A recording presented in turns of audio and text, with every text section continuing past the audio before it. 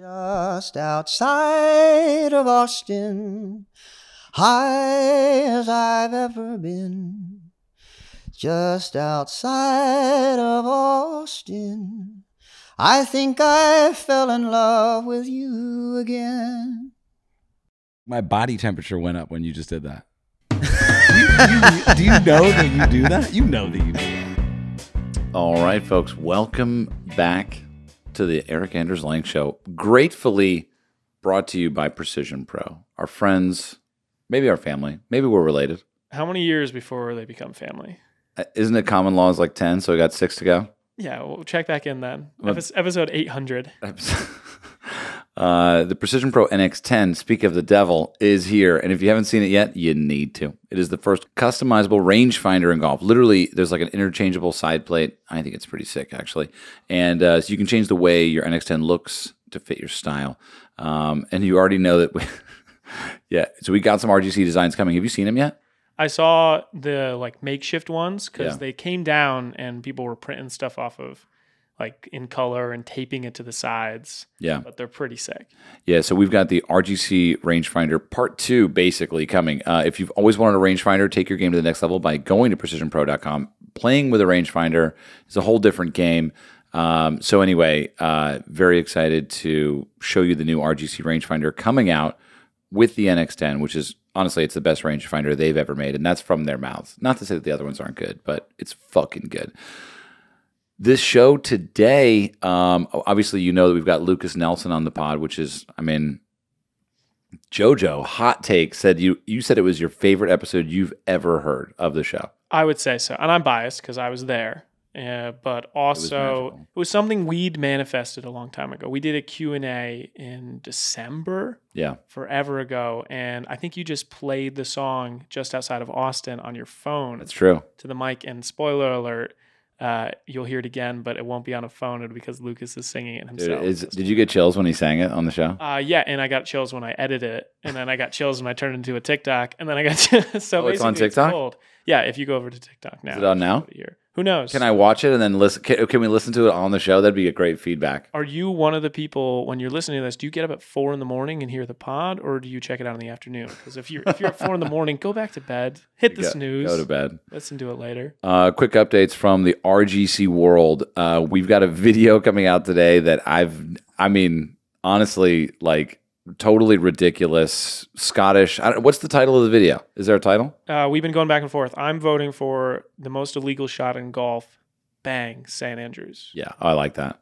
So we were in St. Andrews, and there was this folklore of a person, mythical, ghostly figure that hit a shot from the Dunvegan, which is the world's most famous 19th hole, right off of the 18th green at St. Andrews. But it's not on a direct sight line of the 18th green. So we thought, there's this story that I've heard is can someone hit the green from the Dunvegan? It's about a pitching wedge. And we found a kid named Harrison Crow from Australia who offered to attempt the shot. And that's the YouTube video that's out today. It's pretty awesome. A little special announcement at the end of the video. So go check it out immediately. And also, you got to go check out the new RGC Radio YouTube channel. That's right. We've got YouTube videos on video now. YouTube, what the fuck did I just say? That doesn't make any sense. I'm a little tired. We've got podcasts on video on YouTube. You've been asking for it. And not only are we going to be doing weekly pod videos, but also going back into the archive, because Eric's been talking to some interesting people for years. Oh, yeah. We got Sam Jackson in there. Exactly. And people that, I don't Bill know. Murray. Well, Bill Murray's not a full pod, but... We'll just put it on repeat. It's a 7-minute interview. Just go to the RGC Radio YouTube. Just watch Caddyshack there. Don't worry about the rights. We'll take it. Yeah, so the RGC Radio YouTube channel, that is big news. So go check that out if you're kind of wanting to get into the deeper visual. Because, here, let's face it. This would be a good pod to watch on video because Lukas, good-looking guy. He's not a rough stone for me, He's just does it make any sense? I don't know. I think it's more Rolling Stone gathers no moss, and no moss has been gathered on that fair-haired man. He's just so... Lukas, if you're listening, thank you. Thank you for being in person. Appreciate you. Great segue. Yeah. And the last RGC news I have here is that the polos are out. Oh, which one is your favorite? I am a big... Well, that's a tough question. There's 3 polos that are out. One has a flamingo, basically, and then the other is a palm tree with a golf club. I have the tattoo. It's hard not to love that one. But the other is the pitted. It's a surfboard golfer. So I think I like the Franz, the palm tree golf club. What do you like? I like the brown one. I like that colorway. Yeah, that's the same one. Yeah. Oh, okay. We like the same one. So we're on the same page. We're on the same page. We're in the same room. We're on the same page. Same mic. All right. So thanks to Precision Pro. Without further ado, Lukas Nelson on the Eric Anders Lang Show. We'll intro it later. Lukas, you like one of my favorite things is kind of asking people how they see themselves, because I feel like you could see yourselves. Do you have multiple? First question: do you have multiple selves? That is a long answer. Let's see. Do I have multiple selves? Yes. I mean, there's quite a few voices that pull me in different directions, but I think that I identify with the collective, unity of the universe in some ways. You know what I mean? Like I feel like we're all just one light of consciousness or self-awareness. And then we're kind of just living. Have you ever seen The Egg? No. See, The Egg is like this. It's like this online little video. Kurzgesagt. Have you heard of Kurzgesagt? No. So it's these science videos that are online. They're all animated and they're badass and they're super cool, and they go through all types of concepts and super fun stuff, like what would happen, like. They break down like what happened when the asteroid hit the Earth and exactly what. But the animation's just incredible. It's been going on for a while, and it's sponsored by this app called Brilliant. Okay. Which is like you can pay $150 for the whole year and just take any class you want on any subject. So like it's great. Like I'm taking an engineering class and molecular biology and stuff just because. They make it super fun to like learn about these things, and I figure, what better way to spend time than just sort of learning. And so, having said that, there's a little video by Kurzgesagt. It's called "The Egg," and it talks about a philosophy that we're just like, this multidimensional sort of consciousness, really, that just sort of like you will be. And live the perspective of every single human being or every single living thing or possible consciousness in an infinite amount of time as the universe just expands and contracts. Right? So you'll have you will experience life as every possible perspective.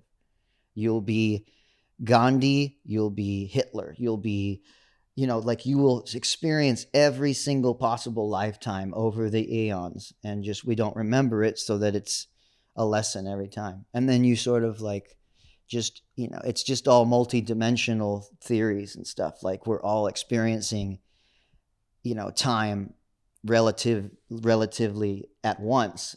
And, and so, yeah, just fun stuff like that. So I do identify with the collective unity of the universe. I guess it's not surprising. I mean, you spend your time, maybe you're in a small category of people that bring people together to feel something. Man, I just feel like, sometimes I feel like we're playing violins on the Titanic, but also, you know what I mean? Sometimes I just feel like we're just like whistling in the dark, fiddling while Rome burns. But at the same time, I believe in the natural balance. Things just sort of, the more you step back and watch, you just see, all right, things are going to go this way and then they're going to come back this way and then they're going to go this way, and it just keeps going like that forever. And so I just, as John Lennon says, watching the wheels, playing music, trying to just have a good time, share a laugh. As Ricky Gervais says, he had a laugh, then found a lump. That's what he wants on his epitaph. That's kind of dark, but I thought he's funny. I love that. He did a whole 60-minute interview I watched last night where he's just walking through a graveyard and talking to, I forget the guy's name. He was kind of funny too. But they were walking through a graveyard, and and just contemplating death. I think Rinpoche says, if you're going to think of anything, contemplate the hour of your death, because it'll make you just appreciate life more. And like, where do you want to be at that point? You know, we just have like this tiny little sliver of time that we get to experience, at least that we're aware of our own experience. You know, we may, like I said, experience every possible reality, but you know, we only know about this moment in time.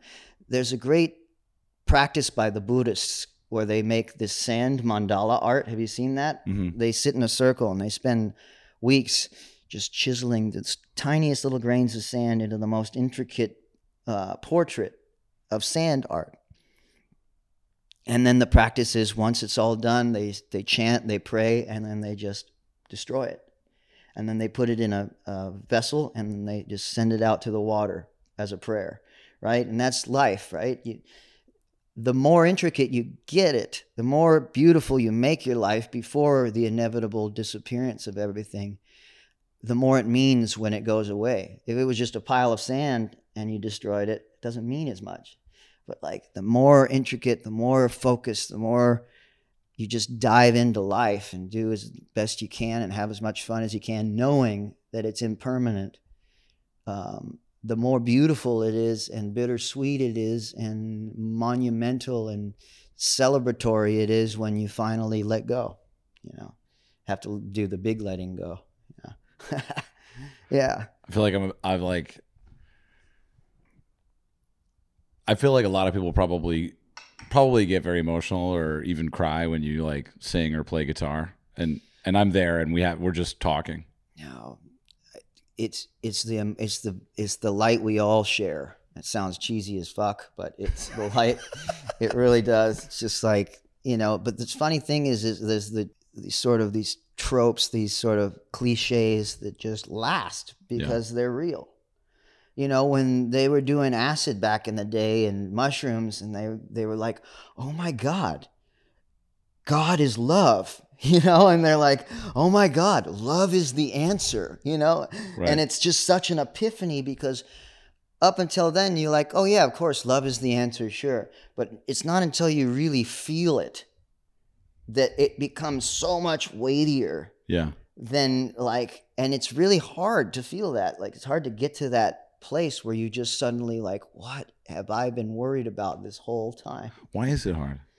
Because we play these stories, and these, you know, we identify in such a local way to whatever's going on. It's almost like we get caught in the dream of what's happening, and we just get so caught up and we forget to realize that we're just a speck of dust in a universe that's bigger than we can even comprehend. And, you know, like, when you can finally internalize that and not let it scare you, not let it be a dark thing, let it be, but you're also part of the cogs and wheels of the greatest machine that, you know, in comprehension, which is the unfolding of life itself, right? It's like, so you're part of something much greater than yourself. And whether you want to call it whatever, God or the universe or the multiverse or the, you know, or just not nowness or whatever, it's all relatable between us all. And it's cheesy as fuck when you think about it. But that cheese and that cringe for some, it's almost like, oh, I kind of like my dark place. I want to stay in that dark place. And that's just cheesy. That's just too positive, you know? Yeah. And I'm just like, no, man, let's fucking live it up, you know? Based on the 10 minutes or so that we've been talking, you wouldn't strike me as a person that plays golf. Oh, but golf is so Taoist, so Zen. You know, man, like, it's like, if you can play good golf, it's because you dove into it and put so much focus in it and just lost yourself and became, you know, really in tune with your body. I feel like you want to just dive into things that keep you rooted, right? And you got to be aware of your body and its movements. And and the less you think, the better you play. It's a metaphor for life. You know, it's like ninja-like when you can really hit a good shot, because it is that type of coordination. Really good golfers like Bo and Bo Hostler and Justin Thomas and Tiger, of course, they get into this place where nothing else that matters. It's called Satori, which is the zone, right? Golf, music, all these things require tempo, require rhythm, require sort of an ability to let go of the last shot even, and try and erase that moment so that you come to the next one. Each moment in life is your shot. It's your golf shot. You know what I mean? Like, this podcast is a shot. You know what I mean? The better golf you play, the more attention and focus and presence you give to each shot. So it's really a lesson in being present. And how do you react when shit goes off? Like, do you get super pissed off and break your clubs? Like, we all have gotten that mad before, I'm sure. Some don't, some do, whatever. But you learn that, you take that, and you're like, oh, cool. That's my reaction to this.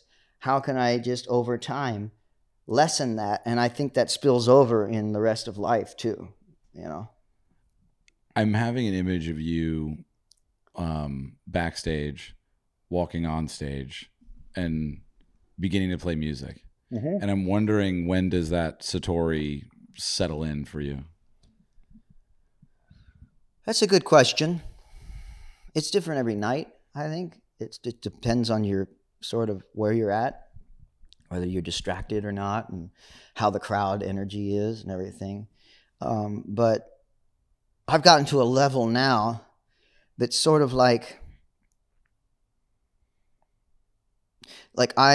in terms of relating it to golf, I'm at the professional level to the point where I know that if I have a bad show, it's still the equivalent of a 70 or a 71.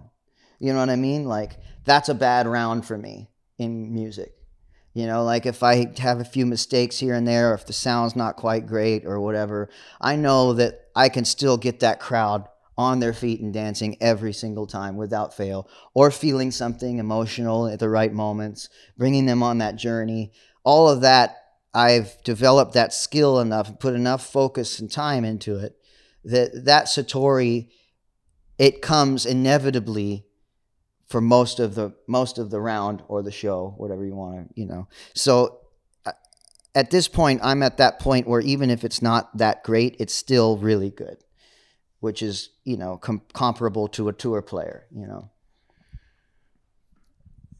So I'm new to Austin. It's been almost a little under 2 years for me, and I saw you play. I think it was the first show back at Anton's. Mm-hmm. And Antone's. Yeah. Thank you. Yeah, you're welcome. Well, we know all those guys, so we better get it right. Here I would have done that forever. Yeah. And I hadn't heard the song.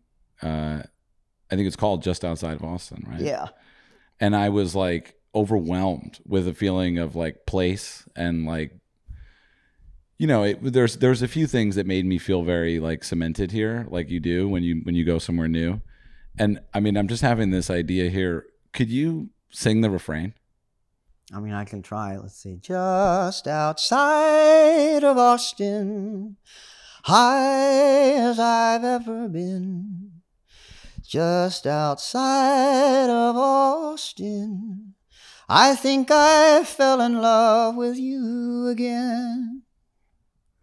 Dude, I came home and I played that on repeat for days. It's like I got hot. Like my body temperature went up when you just did that. Do you know that you do that? You know that you do that. Oh, I don't know, man. I just try. What I'm doing is focusing on getting, like, whenever, even in those little moments, right? It's just like, all right, tuning. Am I in tune? Am I on key? What's the timbre of my voice? Is it soft? Does it sound harsh? Can I roll some highs off of it? All these things are part of the fun of it too. It's not like I'm in my head, but my consciousness is aware of these things. So I'm trying to it's almost like I'm trying to just paint it right in the lines, Yeah. You spent a lot of time learning how to paint.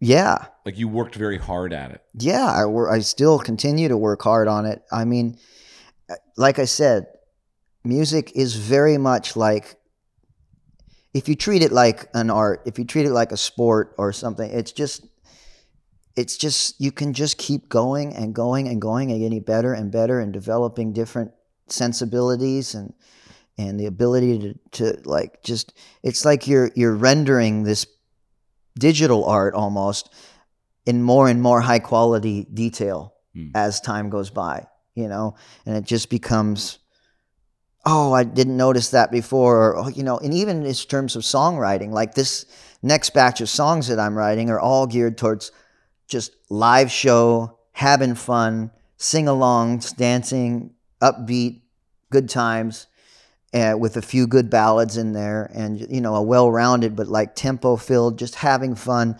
And so I'm trying to navigate the artistic waters, and also like how I want to present our show live and what type of environment I want to create. I want people to go and have fun and try and forget about the world for a bit, you know, and from all walks of life, from the, you know, right wing, left wing, it doesn't matter. Music is for bringing people together, and I think that's where I do think that there's power left in music to do that. Yeah. You know.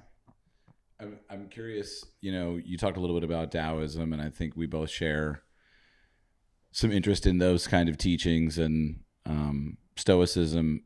I'm kind of curious to know your position on, like, I mean, as a creator, are you invested in the process?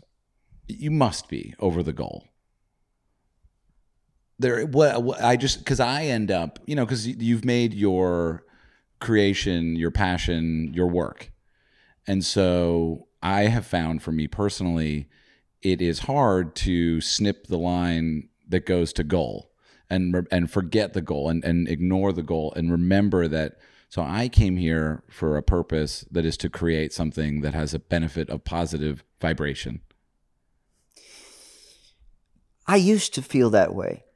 I used to feel like I came here for any type of purpose. I kind of, when I was growing up, I like had this sort of dream, and I did sort of make a sort of inner pact that I wanted to give back as much as I take in life, and sort of at least create a flow, you know, and a balance, and not hoard energy, just be like a cancer cell in the body that just takes on too much and can't stop. You know, I don't want to be, I'd like to be able to recycle the energy I get into the community and into the world around me, and sort of be like, okay, if I'm being given this stuff, then I got to give back. And it doesn't feel like I'm doing it out of a sense of like wanting to change the world or feeling guilty about anything, or like, you know, I just do it because it feels natural to have like a balance in life. And it feels like it sort of makes sense to sort of, you know, like a rising tide lifts all ships, you know, like when my tide is rising, I'd like to bring up the people around me if I can, you know. And I'm really proud to see that a lot of other musicians it's not a competitive vibe in music, which is really cool, at least in the type of music that we do. You know, it's more of like we just happen to respect what one another does, and we lift each other up. So yeah, but I never really feel like changing the world or doing any kind of that, like making, you know, the world is just a big back and forth of positive and negative, and it's going to be that way for eternity, and there's always going to be darkness. And I just sort of like being on the side of just being mellow and positive and light, because it's a lot easier on my nervous system. You know what I mean? It's like a lot easier to be that way. It's just more, I feel like when I just sit back and I let things happen, they tend to happen better than if I try and just assert myself too much. Yeah. I see that the natural order of things happens to be generally, seems to just flow in a good place, at least from my perspective, and which I recognize that every single person has a different experience in life, and I've gotten extremely lucky.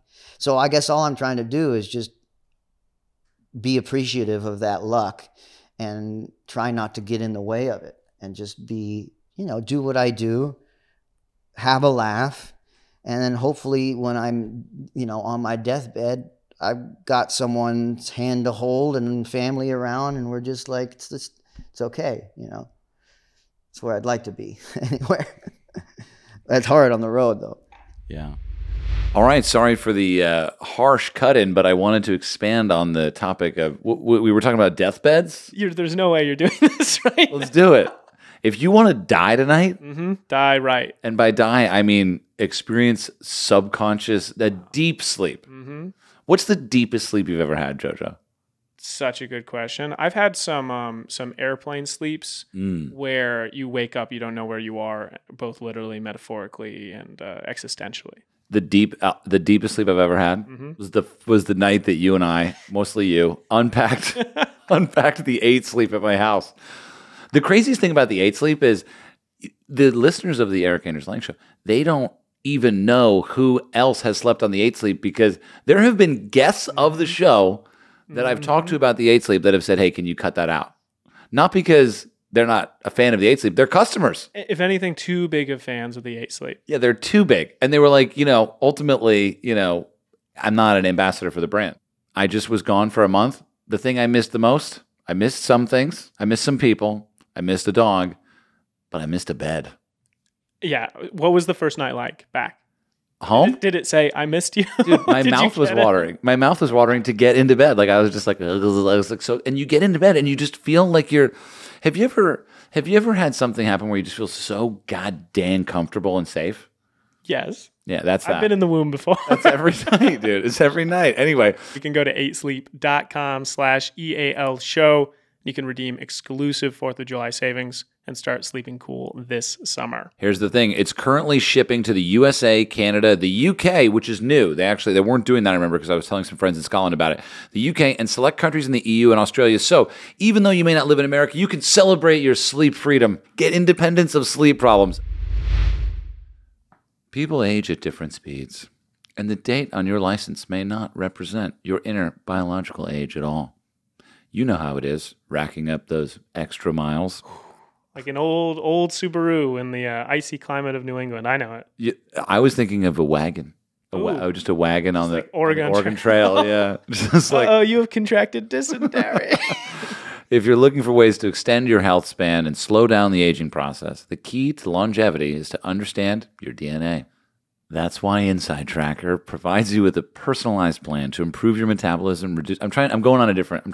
It's new ad, new speed. Yeah, I'm trying to just relax a bit into this, because they're related, but Inside Tracker, obviously, about Inside Tracker if you've been listening to the show. We're on a journey together, and at the end of this, I'm going to offer you 20% off everything in the store. But let me finish the ad first. You'll get a daily action plan with personalized guidance on the right exercise, nutrition, and supplementation for your body. Yeah, and you can get everything you need here. Inner Age 2.0 is interesting. Anyway, it's a definitive calculation of your true biological age. I'm waiting to get mine. I'm a little hesitant to open it up. Anyway, at the Inside Tracker store, you can take 20% off everything if you use the code EAL SHOW. Whatever they sell, it's going to be cheaper for you. Thank you for supporting the show, Inside Tracker. Just go to insidetracker.com/EAL show. As you kind of talk, I get filled with a bunch of different thoughts about what we could talk about. I'm going to go back to the earlier one, which was we played golf, and we'll get into the story of the golf course that we played in a little bit. But when we played golf, you didn't strike me as a technical golfer. I'm wondering if you ever got into the technical aspect of your craft, like voice coach, things like that. Oh, in terms of music? Yeah, like guitar. Were you ever I want to learn this trick and I'm going to obsess about this thing, this riff? Maybe earlier on when I first started, I was really into playing guitar. But then I got into this point where I realized that I felt that I could write songs better than I could. I knew that if I just spent 8 hours a day, which I used to do, playing guitar 24/7, I could be really technically proficient at it. And I still feel like I'm a pretty good guitar player, but I never wanted to go that extra mile because I felt like at a certain point I'm learning these other licks where I needed to get away from this idea of just, and I wanted to go towards like what comes out of me, what naturally comes out, and can I make a new sounds come up? Can I eventually, because when you're practicing like that and you're being very technical, you're watching videos, you're learning techniques that other people have perfected and that you're sort of just copying. And so at a certain point, I wanted to stop that and sort of like go away from that and go towards maybe a more play exactly the note that you hear that's needed, and let that guide how your playing develops. And with golf, I actually want to. I just haven't had time to really dedicate towards the technical aspect of it. Like there are days when I can play really well and I feel like my swing is really technically sound, and then it just goes away because I don't give enough of a constant effort to it. And that's the funny thing, is that I know that it's funny when people like who are scratch golfers and be like, oh, if I just applied myself, I could be pro. And it's like, yeah, man, no. That's a lot of words. If applying yourself means you quit work and spend the next 5 years every single day for 8 hours a day perfecting it, then yeah, maybe. Yeah. But, it's almost disrespectful to say to a pro player, like, oh yeah, if I just applied myself, because the level of talent between a scratch golfer and a PGA pro it's almost like the divide between Jeff Bezos and then the next closest millionaire. Right. You know what I mean? It's like, it's not in the same league. It's the amount of focus it takes. And that is very similar to music and guitar playing and shows and being comfortable on stage and all these things that go into being a professional musician that is a touring musician that can do well live and have songs that people remember. And, there's a whole plethora of things that go into actually having a lasting career in music. And so, that's a lot of the advice that I give to young people when they ask me, like, well, what should I do to get started? And I say, well, number one, you should have started a while ago. Number two, you better quit everything and dive in. Yeah. Just dive in, because there's so much you got to learn and there's so much you got to do. And you can't just do it half-assed if you really want to be an artist and a musician and truly make it. This is a very, very difficult path that's not rewarding for a long time in terms of any financial gain. That's for sure. Right. I'm curious to know, I watched A Star Is Born and had a lot of personal connections to that film for a few different reasons. I'm curious, like, when you saw the finished product, like, what did you feel? Like, what moment in the film were you like, wow? Like, what did anything hit you where you just like felt it, where you saw the fruits of everybody's labor just come together in perfect harmony? Yeah. When you watch it, you just see that, that frankly, Bradley knew exactly what he was doing. He brought a really good team around him and was just willing to put in the time and the work to make it a beautiful finished project, And what a heartbreaker. Yeah, I only saw it once. I couldn't watch it again. Really? Why not? It's just a little heavy. It's a little dark. Yeah, well, and the end is like, I've experienced a little bit of that type of thing in my life, from friends and family members I've lost. So it's just one of those, it's like, like I'll only watch Schindler's List one time too. You know what I mean? Because it's just like, it was powerful. I needed to watch it. I was happy to watch it, but you know, it's funny though. Star is Born, the first hour and a half is very upbeat. It's awesome. Yeah, you're stoked. You have no idea what's I'll coming. watch the first hour and a half again. That's for sure. Yeah, as someone who's sober myself, like that was definitely like hard to ponder. What do you? I mean, being in a world where, to some extent, greatness is often linked with illness, if you will, or some type of like self-damaging behavior. I mean, like music is always kind of, stories are always. Yeah, man, that's there's all kinds of paths that you can go down with music, and that's the dark path, man. That's like that's where the devil comes in. It's like you don't. It's just not needed. It's a temptation. That self-destruction. It's not a temptation. It's more of like an ignorance. You don't know that there's a better way. A lot of times, a lot of people feel like they have to be like Icarus and fly into the sun. You know what I mean? They have to just give their whole souls, not just their lives, but their souls to the dream that they have, because that's my dream, and I better just sacrifice everything to do that. And it's funny that there are studies that have been shown that that it's much more rewarding to have to put 80% of your efforts into 5 things in life, for example, in creating a family situation and making sure that if you have 80% of your attention on these, and you do these 5 things 80% well, it leads to a lasting sense of happiness in much more cases than those who go 110% into one field and give everything up, to do that.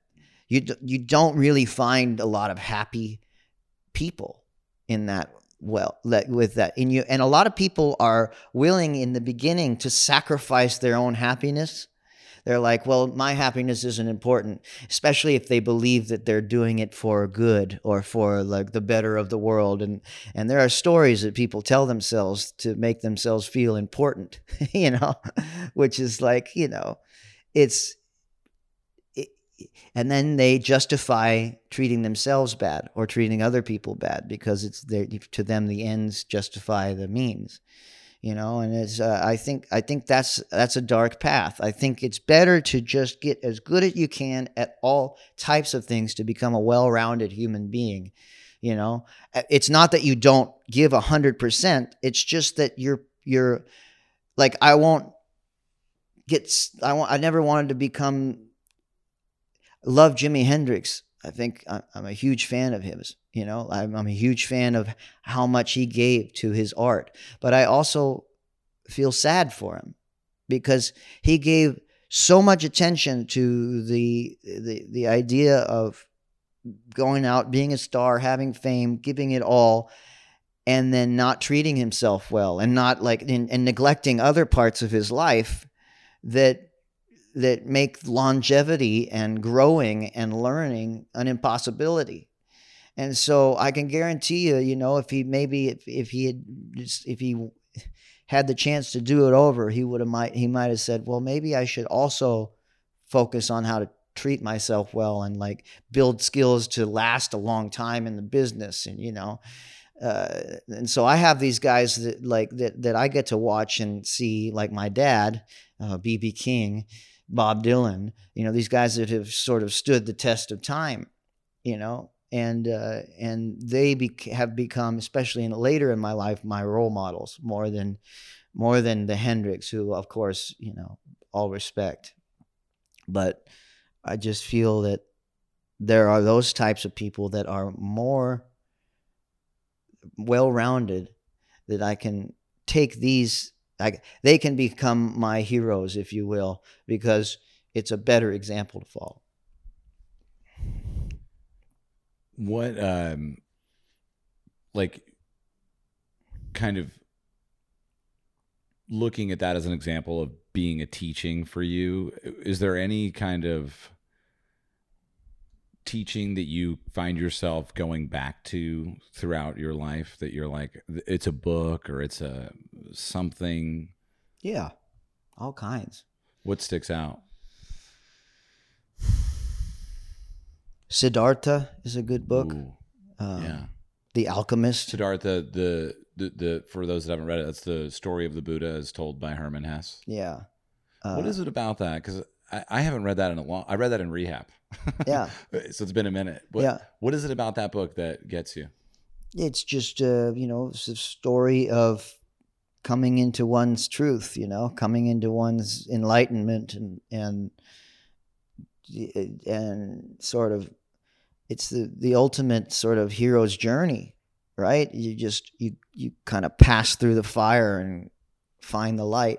It's like pass through the fire. What do you explain that? Go deeper. Well, I mean, I think every archetypal hero goes through this dark point and the low point in their lives, and the sort of the thing is, if they can get the game is, if you will, that if you can stay strong and hold on and persevere through this darkness, then you come out obviously much stronger. It's the butterfly chrysalis, or the caterpillar chrysalis butterfly metaphor. It's like every sort of hero's journey has this point where they face the darkness, and I think it does tend to rear its head in every single buddy's life. And how you react to adversity is how who you become, I think.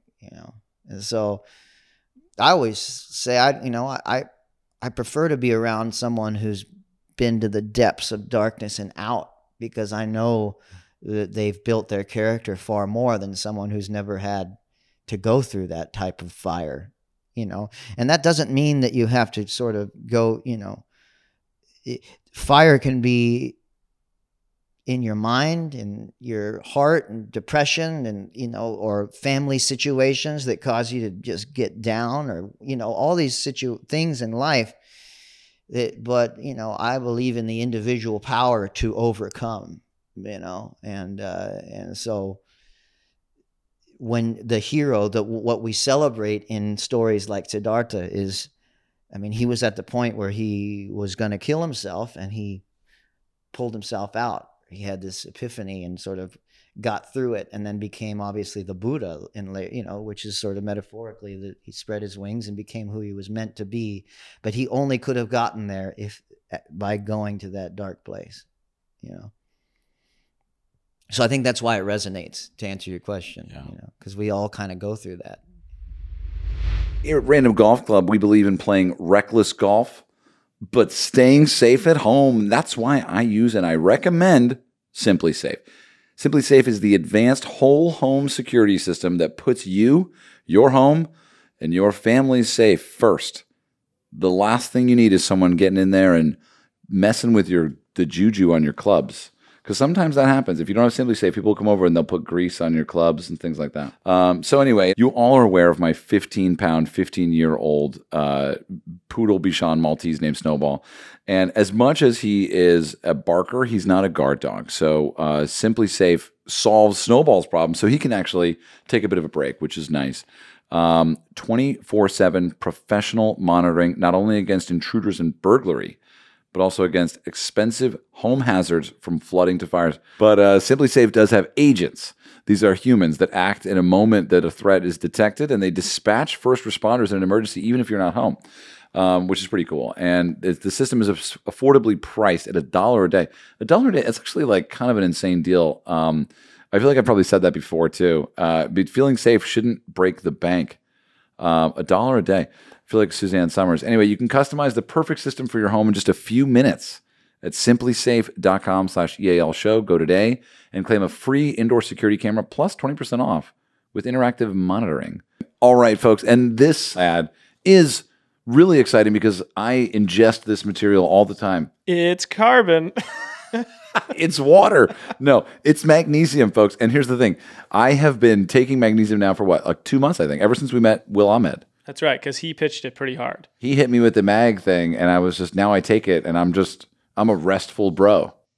And you've been using Bioptimizer's magnesium. I literally rest in peace with Bioptimizer's That's what magnesium. We care about sleep. Yeah. Truthfully, about 75% of people don't have enough magnesium.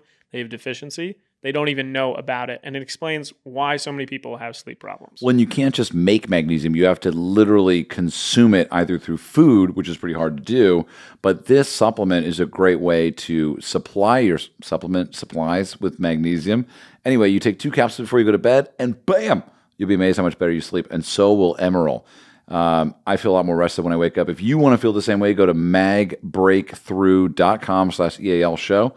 And use the code EAL show for massive savings plus an additional 10% off any order.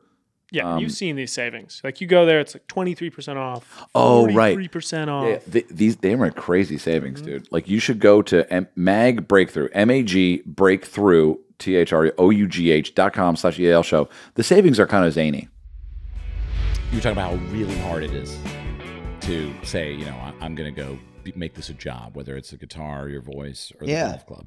And I was thinking about you also are in a small group of people that I've played in a pro-am before, like one day with a pro here and there, but you did that dance with a player this year with Bo Hostler. Yeah. You played at the AT&T at Pebble and Spyglass. And where's the other third course? MPCC. Yeah, MPCC.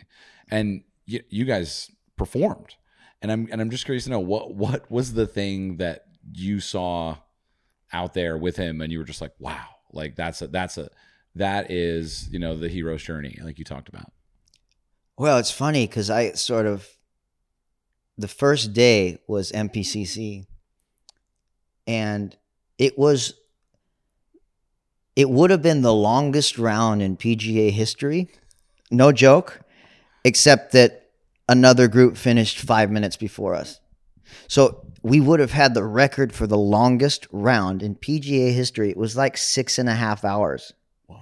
And it was crazy conditions. Justin Rose told us, he said, these greens are faster than you'll ever play on the PGA Tour. Really? He was like, this is like open level. Like, this is really gnarly. And so I played the worst round of golf I've ever played in my life. Like I think I probably would have beaten my record if because I picked up a lot. I was just like, fuck, Yeah. I'm just not going to play. Boop, boop, boop. It was just bad. Very bad. Played terrible. Whiffed it, missed the ball on some occasions. Like it was really bad, And I'm an 8 handicap, and home in Maui, I'm shooting 75, 77, 81, 83. It's like I'm just doing my thing. Not Thursday. Or was it Thursday? Would have been the first day at MPCC. I nearly quit golf.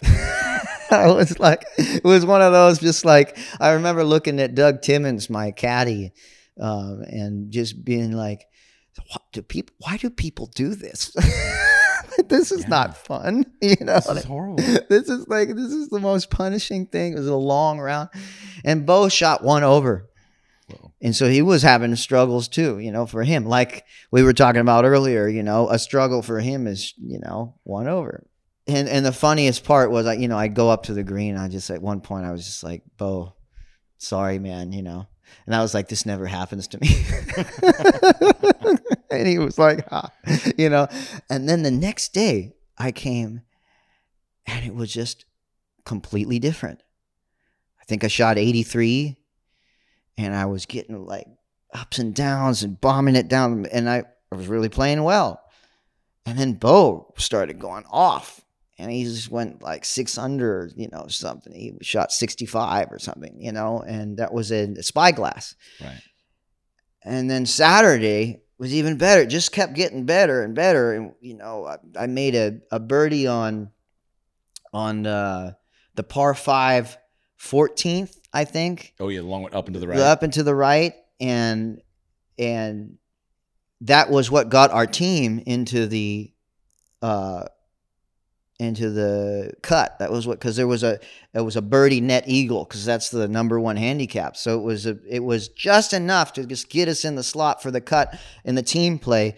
Bo had already made the cut by a while ago, but there were a couple great ups and downs, and so it just kept getting better and better. And I think I was just getting more comfortable. And then on Sunday, I was just bombing it, driving the ball super well, playing really well.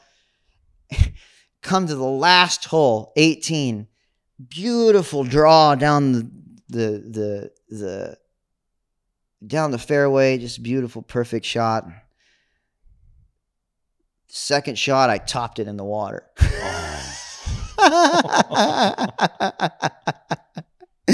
And then it was just like, I was like, walk of shame in front of thousands of people, just like, that was the Sunday final shot for me. Right. But I was very grateful it didn't cost me $300,000 or whatever. Yeah. You know what I mean? It was just sort of funny that, like, I was just like playing lights out, and then, or playing pretty well, and then my I still didn't putt very well, but next time I go back, I think I'll be less nervous going into it and have a little more, But I think that, I wasn't really bothered by the crowd. I was bothered by, I was nervous from just I think it was just all the excitement. It just got me, Yeah. And it's hard, like with music, I can just channel that into something that I've been practicing enough to where I just lose myself and go into Satori. And I think that's what these pros do. They don't.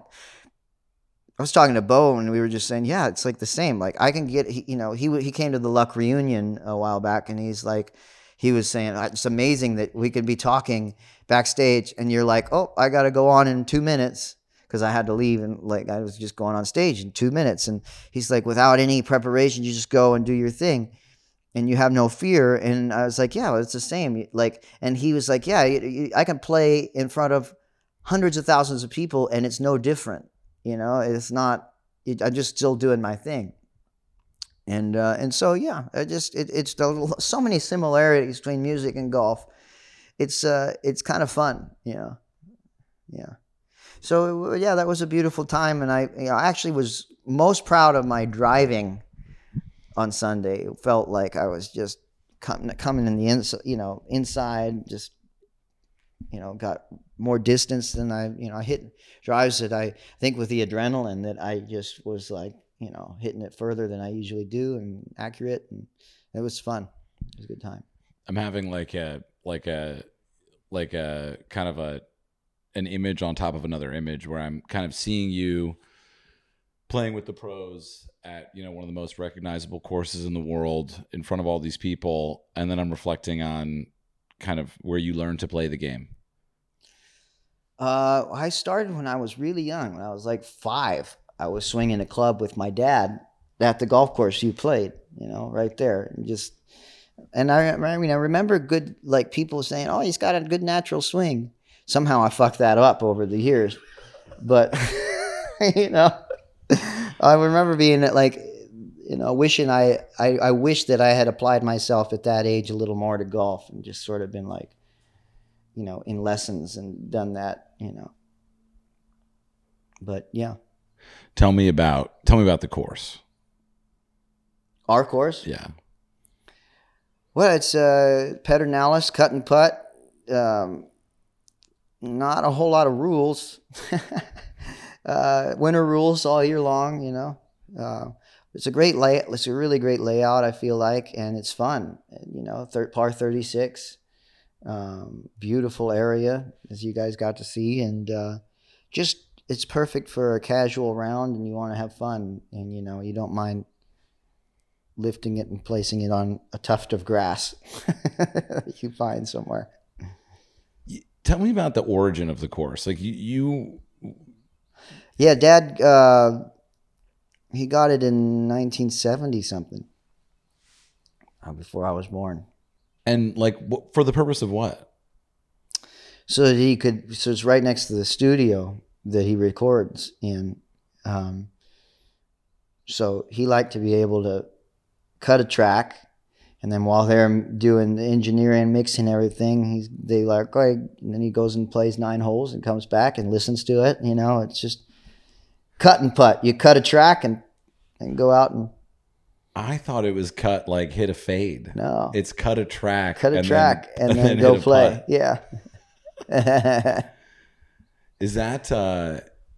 Have there been any like kind of? Golf is an interesting game because it sort of attracts a very eclectic group of people. I've learned, right, and I didn't know that when I got started. You probably have examples of that to a degree that few do, as far as strange eclectic people coming out and trying golf or playing golf on the range. Yeah. You meet all kinds of characters for sure. You know, playing golf. I like going to like a municipal course like Lions and just getting paired with somebody random. You know, I just backwards hat, sunglasses, try and keep low key, and you just get all kinds of characters. And when they say, "What do you do?" What do you say? Construction. You are constructing something. Yeah, exactly. It's a live performance that gets kind of thrown away at the end to some extent. Yeah. Although that probably these days would just open up a whole conversation that I wouldn't be prepared. Oh yeah, like it's really going off right now, isn't it? I'll be like, yeah, it really is. Those lumber prices. Yeah, just did you know that cubic yard of dirt weighs 1,500 pounds? It'd be great if they were. I thought of something like. I can't remember. Max Homa had a tweet once where he was like, I lied to my Uber driver about what I do for a living. He didn't say that he was a pro golfer, and he said that he did something else. And then it, like, he had to keep the lie going for the ride or something. Right. It'd be funny if if you said construction and then you went through with it, and they were like, and then you showed up and like did their yard or their back. They hired me. Said he was a realtor. Oh yeah, he said he was a realtor. Yeah, a lot of questions ensued. He said he kept going. Oh, really? I've been looking for places around here. Yeah. I'm just so fascinated by the course, man. Like it's nothing like the game of golf that most people have in their heads. And I guess I'm just kind of trying to unpack, like, do you remember the first time you saw the Masters, for example? No. But it was a while ago. You were young. Yeah. Golf was a big part of your life growing up. It was. It was always something that my dad and I and my brother would do together.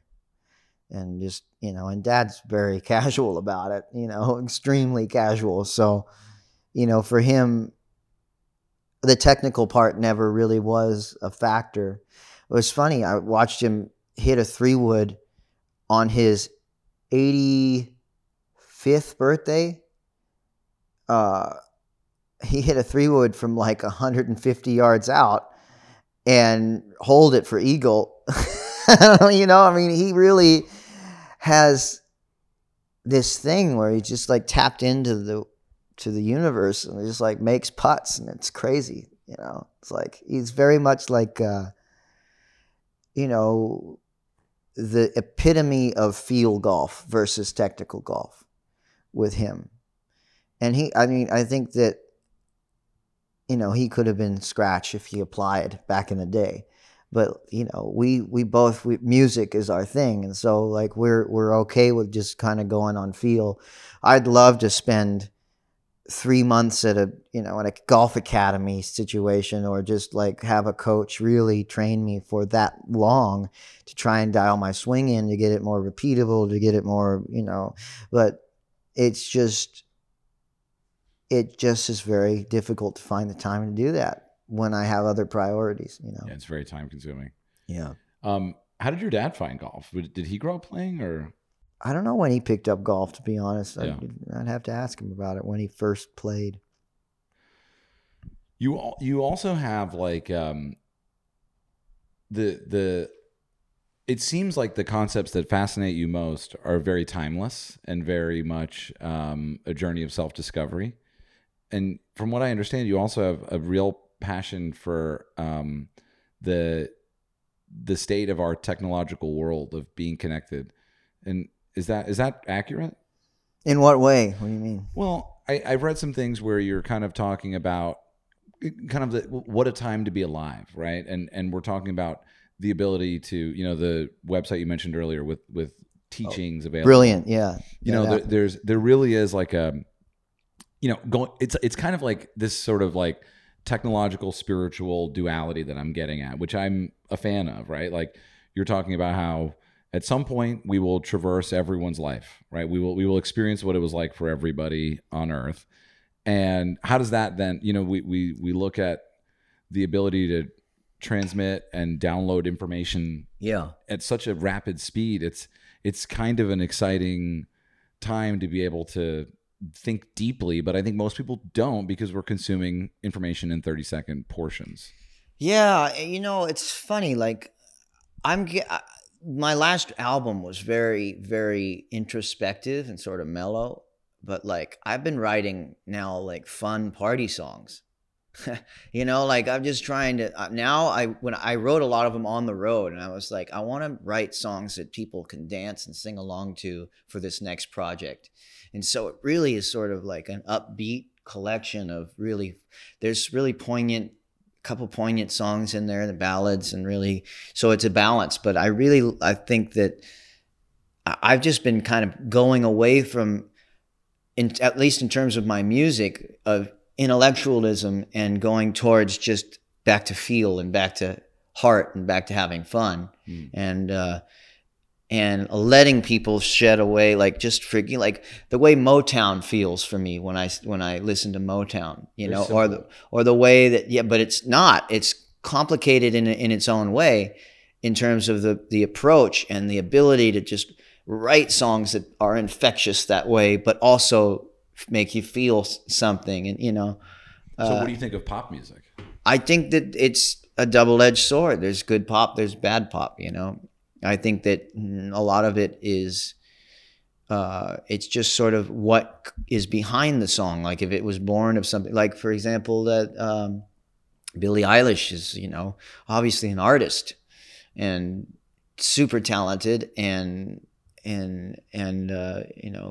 Casey Musgraves, and I mean there are people who are, I mean, I can watch Casey sing. Like if she sat here and sang, she'd be just quite perfect sounding. Like her voice is very like smooth and perfect, which is amazing to be able to do. No vibrato, just to be able to, it's like a just a perfect brush stroke, but there's all kinds of great artists out there. Brandy Carlisle is just super talented, in terms of not pop, like Billy Strings is one of my, Billy Strings is insane to me. Like, he's just fucking sick musician, and so fun, and like,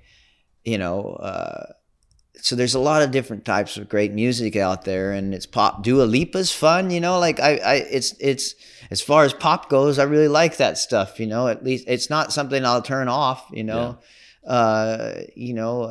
are some pop songs that I'll be like, I don't like the energy of this one because I don't relate to it.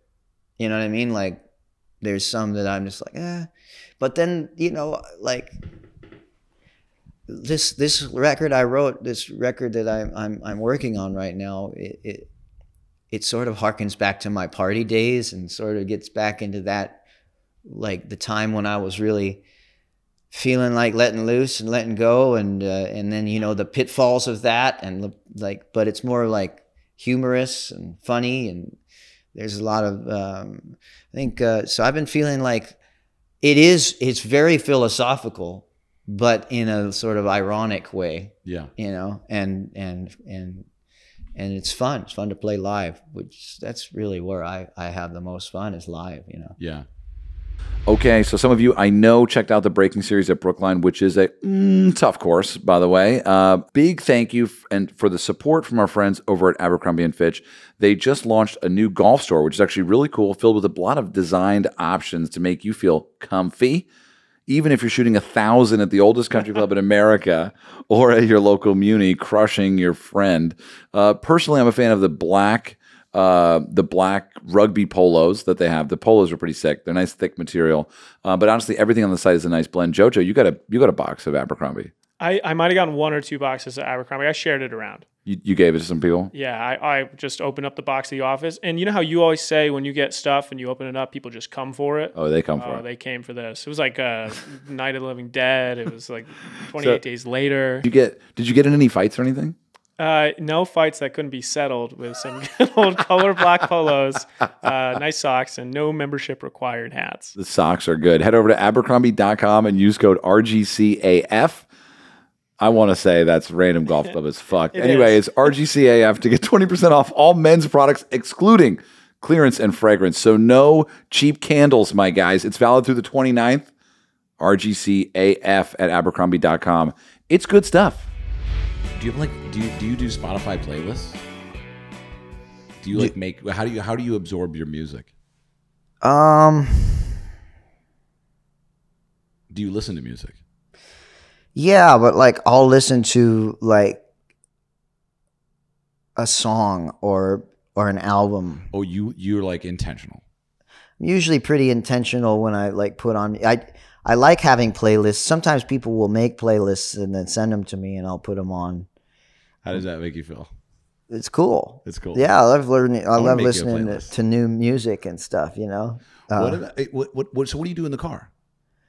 A lot of times I'm listening right now to stuff that I'm working on. Right. Why is or that? I'll just put on something like Chopin or like I'm working on a piece by Chopin piano wise. So and then there's sometimes where I'll play like one of my favorite albums is Coltrane's The Gentle Side of John Coltrane it's called, and it's just so it puts me in a mood. And I really like Frank Sinatra's Jobim collaboration. Yeah. And the Brazilian. Yeah, so good. And it's just so well produced and beautiful. And I listen to, beautiful harmonies. I like harmonies. I like good melody stuff and lyric stuff. So I'm still... I mean, all the kinds of stuff. Billy Strings is really one of my favorite artists right now. But there's a lot of different artists that I love very much, and great songwriters: Jason Isbell, Nathaniel Rateliff, Tyler Childers, and Sturgill Simpson, and these guys. They're sort of where I feel like I like to see music going in that direction. And I like that people are gravitating towards that stuff now. That's cool. But I'm also into like Luke Combs and I like his music and Randy Houser's a really good buddy of mine. Any thoughts on the course vlog that we shot where we filmed each of our shots? Just recently? Yeah, just like when we did that thing together. People are gonna potentially see us playing golf together. Is there any words you wanted to add to that? This is your editorial opportunity. No, I just want to let it speak for itself, I guess. The art is complete. Yeah, I mean, I really haven't played much golf, so it's sort of like, we got some good shots in there. Oh yeah,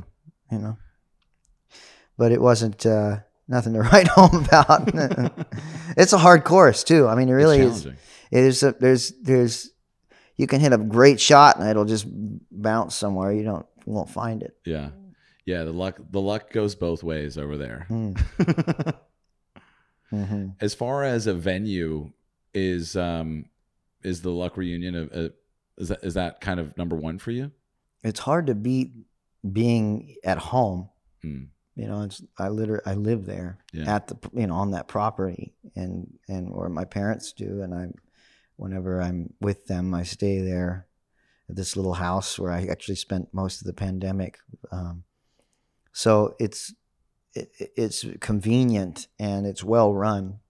The Luck Reunion folk really run it well, and so I'm glad that it's there. I mean, there's some amazing venues all over the world for different reasons. Red Rocks. Any questions for me? What do you get when you cross an elephant and a rhino? I already know this one. Elephino. Thanks for your time, Lucas. This was fun. Yeah, man. Yeah. Thanks. Look forward to seeing you on tour. Me too. Yeah. Anytime you want to come out, and just let me know ahead of time. We'll take you out for play some golf in the morning. Yeah, exactly. Yeah. You know, I can usually play like a 9 o'clock round, 9:30, and then if I'm done by, 2, That's go to sound check. To me. Round of golf and then just go blast a show. Depends on. Sometimes if I like when I don't have to do a sound check, because then I don't have to wake up early to play golf. I can go at 11 and be fine. Yeah, because you're up pretty late on a show night, I would presume. Like, it's hard to even go to sleep, I would bet. It's difficult depending on when the show ends. I mean, it just takes me a long time to wind down after that, and usually it's 2 or 3 in the morning before I'm asleep. Billy Joel was my first favorite.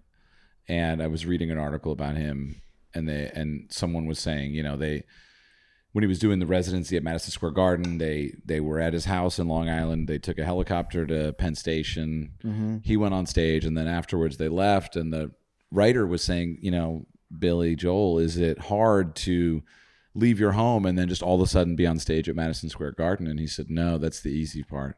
Yeah. The hard part is leaving the stage and then going home. Yeah. Yeah, definitely. You just gotta all that energy is just like, Is it a drug in and of itself? Yes, it is. I think it's adrenaline. Science would say. Yeah, I think it is technically a chemical reaction that produces a drug. Yeah. Man, I would love to experience that. Jump out of an airplane. There you go. Yeah, I'll bet it's the same. Yeah, it's similar. Because you're spending the whole flight up just being like, oh, fuck. I don't actually think it's the same, though. It's not the same type of adrenaline. So I do think there are different chemicals at work when you play a great show. It's more of a just complete euphoria than it is a sort of like a doom, doom, doom, doom, doom. Yeah. Like adrenaline can be also anxiety inducing. Yeah. Which is not the feeling that you get when you play a great show, when you end a song, when the crowd's singing along and people are just there with you. It's this sort of like almost this very fulfilling feeling where you're feeling like I'm doing what I'm meant to do and my life is going well. All these things. Life is fun. It's okay. Everything's going to be fine. Bob Marley, everything going to be all right.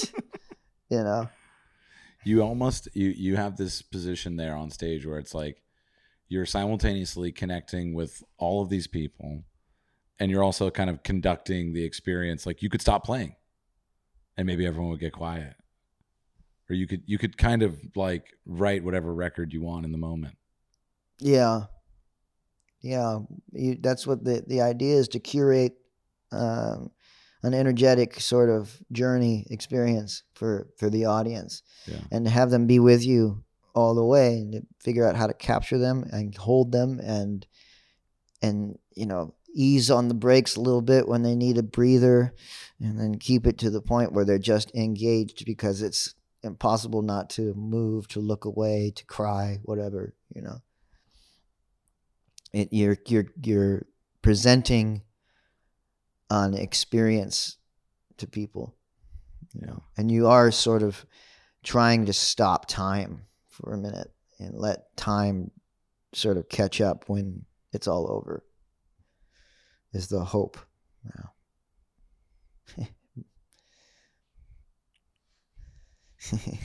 He's just hobbling. He'd like to stop time. Yeah, buddy. Hey, buddy. All right, man.